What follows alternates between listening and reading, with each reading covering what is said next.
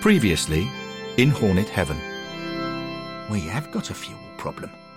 A massive fuel problem. What is it? Diesel? Unleaded? Love. Hornet love. People are loving our start to this season at highly dangerous levels. I reckon if Watford carry on winning like this, the whole of Hornet Heaven will crash.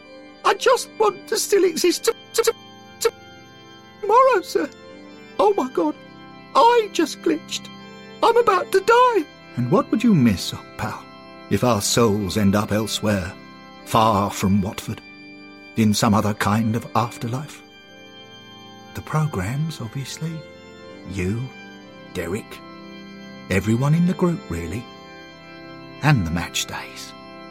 Oh, the match days, Henry.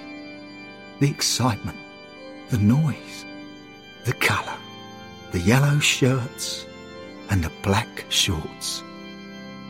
Red shorts, Bill. Surely. Red shorts. Ah!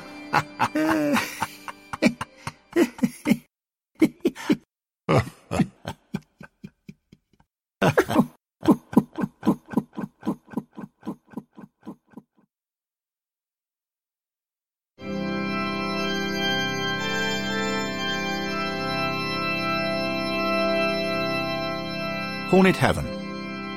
Series 9, Episode 1. Praise to the Saviour. Written by Ollie Wickham, read by Colin Mace. Earth Season 2018-19.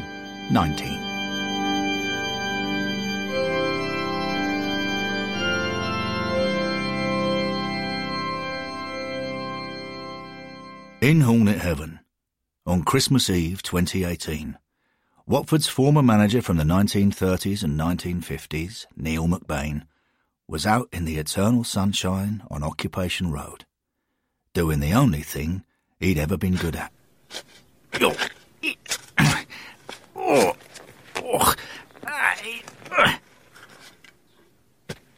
Henry Grover, the man who founded Watford Rovers in 1881, saw McBain digging up the road. The father of the club went over and said, "Aha! Still at it, I see, McBain. Still trying to find an escape route to Hatter Heaven, where your soul truly belongs." "Ah, for God's sakes, Grover. I don't deny I managed Luton just for a season, but you've made the same joke every day since I started all this digging after the Man United game in September. Oh, well, there's no need to be upset, old fruit. Today is probably the last time. Whoops. Pardon me for glitching. Well, if you're saying it's probably the last time because Hornet Heaven is about to crash out of existence, you're wrong. What I'm doing here will save us all from... No, today's the last time I'll make that joke for another reason." "What? You don't mean you've accepted that my short spell at Luton was just a professional mistake? Has the penny finally dropped that all this back-breaking work unquestionably proves my total devotion to Watford?" "Pardon me." "No, old chap. The reason I'll never make that joke again is because it's Christmas tomorrow, which means that, just like the last 2 years, Hornet Heaven will probably collide with another team's afterlife.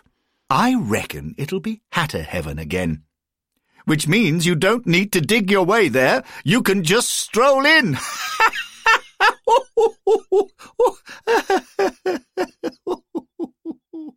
Henry walked away, laughing. McBain cursed and began digging again. The reason McBain was digging up Occupation Road was to locate any ancient plumbing that might be delivering the fuel that powered Hornet Heaven. He was looking for an inflow pipe from the land of the living. The fuel was Hornet love, and there had been far too much of it flooding the Hornet Heaven operating system during Watford's superb start to the season. The problem had eased off a little as the team's results faltered, but even now, in late December, the afterlife paradise was still choking, glitching and pausing. McBain was hoping to find a stopcock he could turn off to control the excess that was arriving from around the globe. He heard a voice behind him. Oi. McBain, beg your pardon. What now? Look at all these holes. You've made the place look just like the picture Kenilworth Road. What are you? Homesick? Oh, for God's sakes, just let it lay. I support Watford.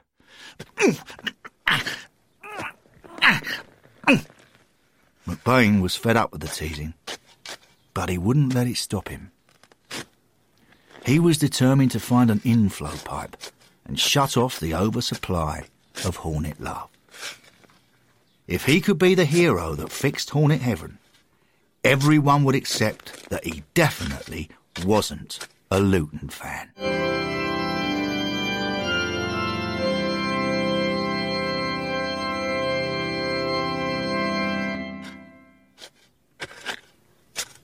Later on Christmas Eve, in the evening, Roy from the IT department of Hornet Heaven was walking down Occupation Road.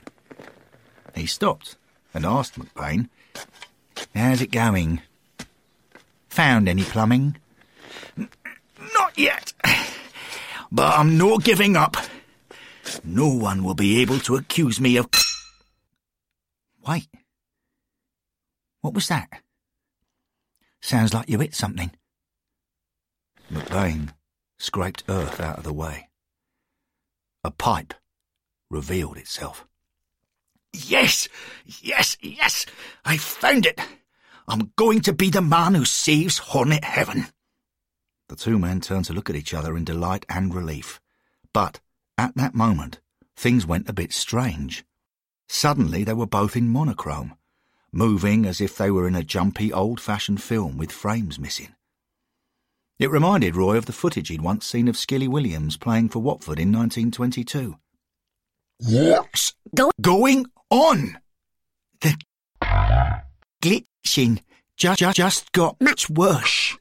Roy looked down at the pipe. He immediately saw the problem. There was a hole.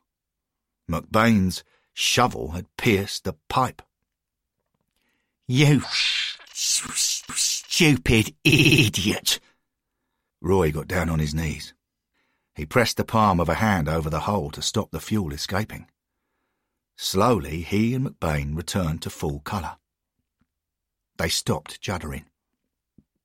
Roy said, "Don't just stand there, McBain.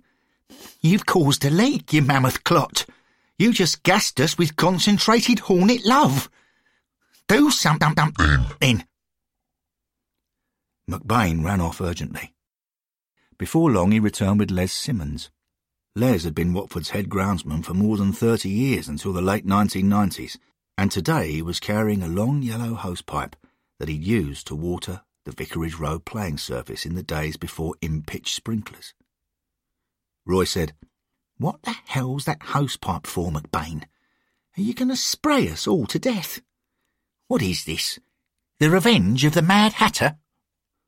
McBain ignored the jibe and calmly took one end of Les's yellow hose. He knelt down next to Roy and the pipe. Then he asked Les Simmons, "Les, is the nozzle at the other end of the hose shut?" "Pardon me again?" Les Simmons replied, "Definitely is, mate. Triple checked. Beg pardon." McBain lifted Roy's hand and quickly pushed the hose into the hole in the pipe. It was a tight fit, but he managed to shove the bright yellow tubing a good distance down the pipe. Then he wound the rest of the hose back on itself and around the pipe to secure it. Roy said, "Blimey, you actually look like you know what you're doing for once, McBain." "Ach, shut your mouth, of course I do. I've diverted the flow of Hornet love from the pipe down this hose. As long as the nozzle at the end is in the shut position, it's a dead end, so the Hornet love from the land of the living can't flow in. I've made us safe." Oh my God, no more glitching.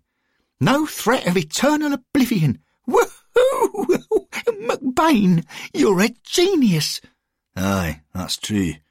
But, more importantly, I'm definitely a hornet. There's no argument now. I wouldn't go that far, you secret scummer. Woohoo! In his excitement that Hornet Heaven was safe at last, Roy got up. He ran over to Les Simmons and leapt onto Les's back. Woo-hoo! You-ons! Les ran off up Occupation Road, giving Roy a King of the Castle piggyback ride, as if Roy was Billy Jennings in 1973-74. They shouted the news to other residents. A wave of relieved whooping and cheering flowed up the road towards the Golden Atrium on the junction with Vicarage Road. McBain stood and watched everyone else celebrating. He felt no joy himself.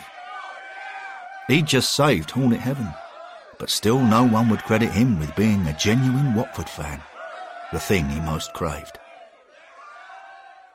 Eventually, when everyone had gone, he trudged back up the slope towards the atrium, frustrated and angry that no one was giving praise to this saviour this Christmas. As he passed the Hornet's shop, he muttered, "I'll show them. I'll find a way to show them." When he arrived on Vicarage Road, where the magnificent headquarters of Hornet Heaven stood on the site of the real-world Red Lion pub, he stopped. He didn't want to go in. He felt alienated. People were making him feel as though this wasn't his true home. He stood still on the pavement. It was a silent night. All was calm. All was bright. But he was a long way from feeling at peace with himself. He muttered again, "I just need to think of a way to show them." So far at this moment, his mind was blank. But come the next day, Neil McBain would think of a way. It was a silent night tonight. But after Christmas Day 2018, a great number of people wouldn't be sleeping in heavenly peace.